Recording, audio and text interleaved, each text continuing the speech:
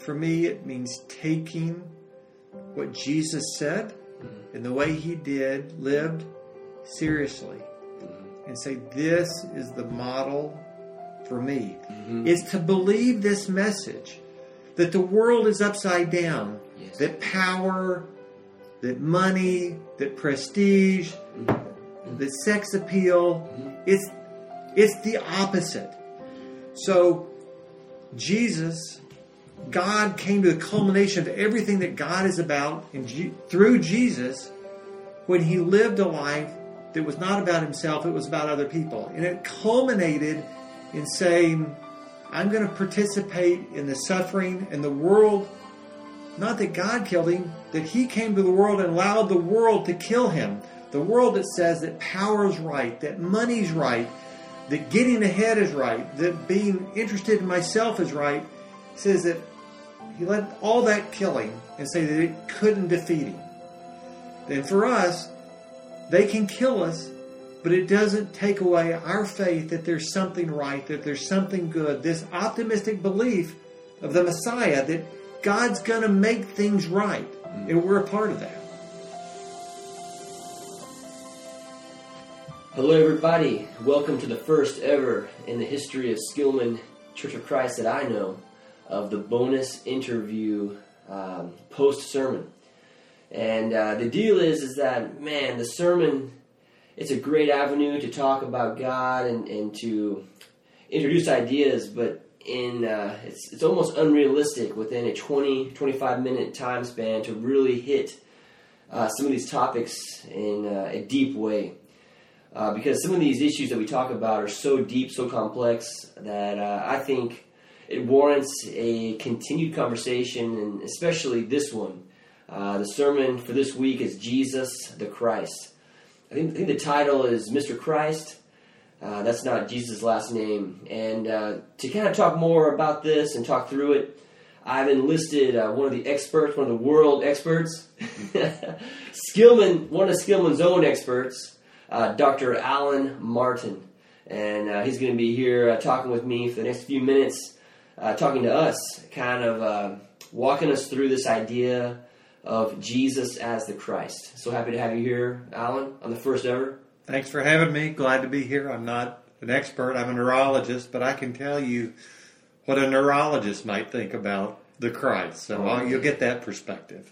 That's going to be a special treat for us. And I would like to begin with maybe a softball question. Maybe not, but we'll see. In your opinion, is Christ Jesus' last name? Of course, you'll see that there's no easy answers for me. And I would say that over time, in common usage, for many people, it has become that. And if the dictionary is descriptive rather than prescriptive, it has become his last name. But of course, for most people and most times it has not been. And I think the desire is to get back to try and understand when the New Testament writers used those terms, what did they mean? With the sense that Jesus was a Palestinian Jew in the first century, and so were the writers. And what were they thinking of when they used the term Christ or Messiah? So, of course, to me, it's not his name. It's a title. And it's more than a title. It's an implication of not an idea, but ideas that they had in their history, that they had in their literature, that were important to them culturally at the time. And they were saying something that doesn't really always resonate with us. Yeah. I mean, walk us through that a little bit. When they, in the first century, when the writers used this term, the Christ, what do you think it evoked in them? And what did they hear when they read or when it was talked about this word Christ back then? Okay, let's start with where they were. They were, for the most part, poor Palestinian Jews in the first century under the thumb of the Roman Empire with no power. And so they were thinking about deliverance, about a redeemer, a rescuer. This goes back to the story of the Exodus. It goes back to the story of being in Babylonian captivity. And it's the idea that God would send someone to redeem them, to restore them, that the world was in chaos or disorder and was going to make things right. And they were looking for someone, for God, to make things right. And that's what the Messiah was, or the Christ was. And it comes from different points. So different writers, prophets, Ezekiel, okay, in times of captivity, Jeremiah, Isaiah, all these people are evoking this idea, this messianic idea that things are wrong and they can be made right. And God's going to participate in making that right. So it's really a bigger idea that Jesus and these writers are pointing back to. Sometimes we look at those scriptures and say, did these match up exactly with Jesus' life? Do they point to Jesus? But sometimes I think it's the other way. Jesus is pointing back, and the writers, to this idea of God making things right, restoring things, revealing this. What some people say apocalypse, not just the end of the world, but a revealing of truth and goodness and the way things should be. The lion's going to lie down with the lamb, and I'm going to restore things. That's part of what Messiah is, what the Christ is. And I get the idea whenever we read the New Testament scriptures, especially in Ephesians 3, John 1, it's almost as if this word Christ is bigger than just the life of Jesus, the 33 years that we saw him there on the earth. In John 1:1, I talk about the Logos. Many people interpret Logos as maybe a manifestation of the Christ. The Word was with God. The Word was God at the very beginning. In Ephesians 3, it talks about how this mystery is being revealed over time. In your opinion, in what you've read, when they heard Christ, was it bigger? Was it bigger than just the 33 years of Jesus? Did it evoke more time, involve a wider span of human history? Yeah, I think what meant, I suspect, different things to different people, because you look at different prophets and you get a little bit different feel. It's a common theme. But yes, it's an idea of God over history, going back to the garden, and as I said, coming out of Egypt, and then back from Babylon, that God is going to restore things. He's going to make things right.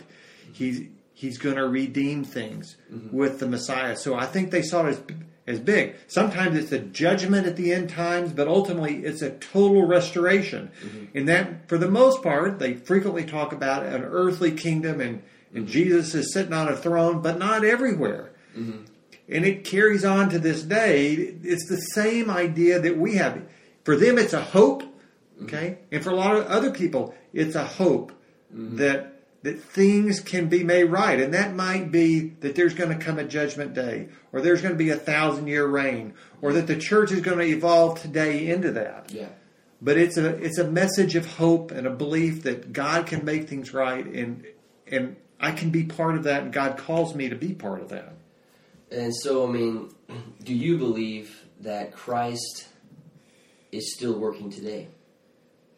So I think this is a very important idea, that he's alive. As you mentioned, that I think the Bible testifies that the Christ and Logos was in the beginning, that Jesus was the Messiah, and that the body of Christ, the church, and the people therein are also part of this Christ, that it is a universal. It has been, it was at the beginning, and it's going to continue to be.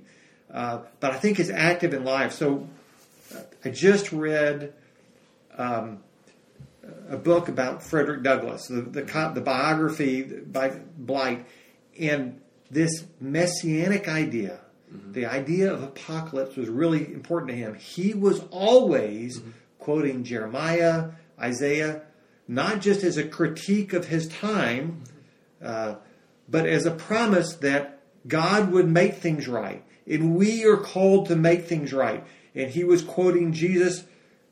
People who use the Bible to support slavery, he was using those as an argument against them.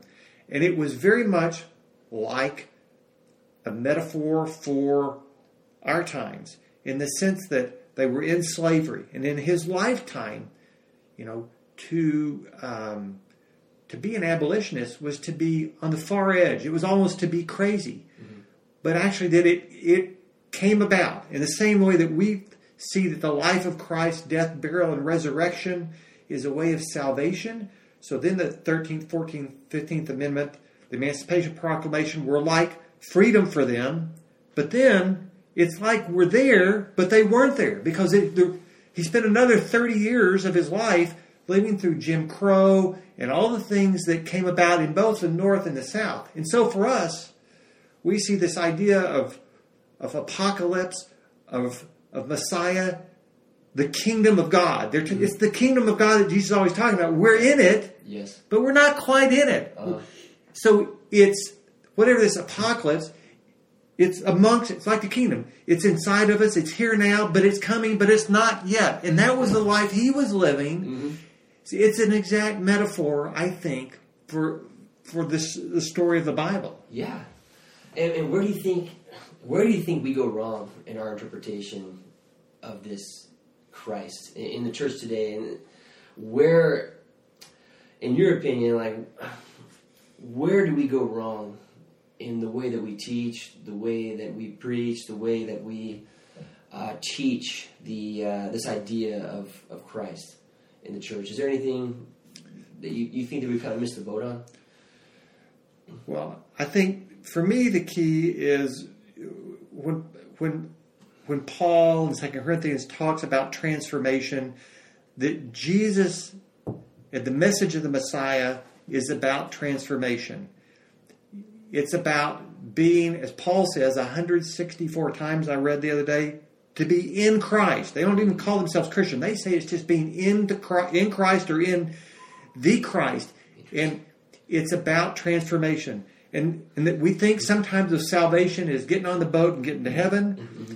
But so the story June and I were talking about today, we heard someone talking about Zacchaeus. Mm-hmm. So Zacchaeus interacts with Jesus, and he says, I'm going to give back everything that I've stolen, and I'm going to give back extra, and I'm going to give back to the world.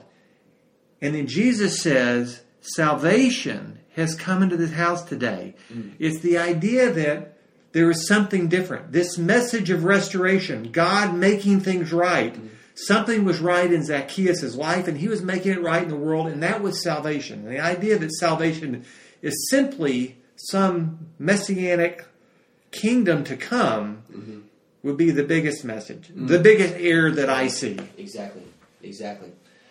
So oftentimes we as Christians, we focus our conversations, we focus our attention on trying to make the church better, the institution. As far as our programs, our focus, it's just almost as if we see the declining numbers of the institutional church, and it's almost as if all of our creativity, all of our ammo, all of the resources we put in are trying to save the church. But I'm just thinking about this Christ. If we truly are the body of Christ, the emphasis should be taken away from, well, how do we save the church, to more about how can we be a part of saving the world? How can we help mitigate or counter this growing wage gap that we see in our country or in the world? How there's 26 people who own the same amount of wealth as half of the world's poorest population, or the issues of the rising cost of education or environmental concerns. To me, this idea of being the body of Christ, the Messiah, the writing of this transformative story that we have joined with God in, I feel like we should shift our emphasis from trying to save this institution that we have, the Church of Christ, to more of how can we be a part of a better world. It requires faith on my part and our part to believe that the Lord will do those things. Mm-hmm. And it's us to be the aroma of Christ, to live that. And it's, for me, every little thing. Mm-hmm. that I do. And sometimes I win and sometimes I fail. It's somebody asks me to see a patient late at night and maybe they're not a very nice person and I'm tired and I get a decision to make. Am I going to treat them with dignity? Am I going to live by dignity? It's the belief that there is a right way to do that and to do the right thing. To me, that is the Christ. It's the right way. You know what? Sometimes I do and sometimes I don't. But believing that there is a right way, to me, that's living by faith and believing that. And to me, that's what the Messiah. We're never going to make utopia here, but it's believe that it's part of the kingdom of God. What Jesus spoke about is every interaction. It's the interaction I have with my wife and my kids and the person on the street. And when I yell at somebody in the car, Is that a true story? It's every one. It's true. Yeah. And every one of those things, if we do the groundwork right, the Lord, I think, will take care of the church. Jesus spoke from a position where there was no institution. He wasn't part of the institution. He had no power. And he was speaking about how to resist and be ethical when you had no institution and no power. And doing the right thing. We talked about it earlier. Sometimes it's hard to know how we should live as part of the institution and part of the power structure because everything Jesus said came from the other perspective. Yeah. Oh, man, that's right on. I mean, for the listeners, and you kind of hit on this already, but touch on it a little bit more. For those who are disciples of Jesus Christ in 2019, those that are a part of the body of Christ, can you expound more on what that means today in 2019? I mean, you kind of talked about it already, but expound a little bit more on that for us. I mean, for me, it means taking what Jesus said and the way he lived seriously. And say, this is the model for me. Turning everything upside down. Yeah. The messianic message, the part that they had trouble with was he came to say that when the kingdom comes and the power structure, let's go back to Zacchaeus. He had made himself a tax collector and became the chief tax collector, and he got to the top of the heap, and Jesus came along and made him realize what I need to do is being at the bottom of the heap and give everything away.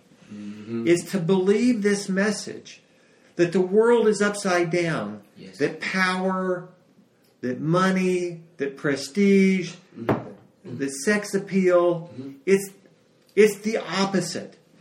So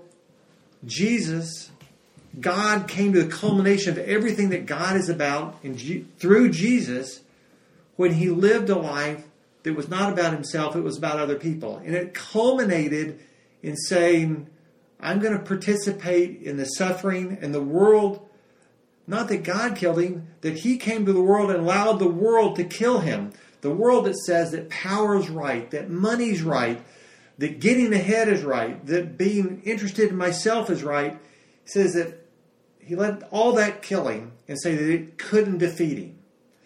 Then for us, they can kill us, but it doesn't take away our faith that there's something right, that there's something good. This optimistic belief of the Messiah that God's going to make things right, and we're a part of that.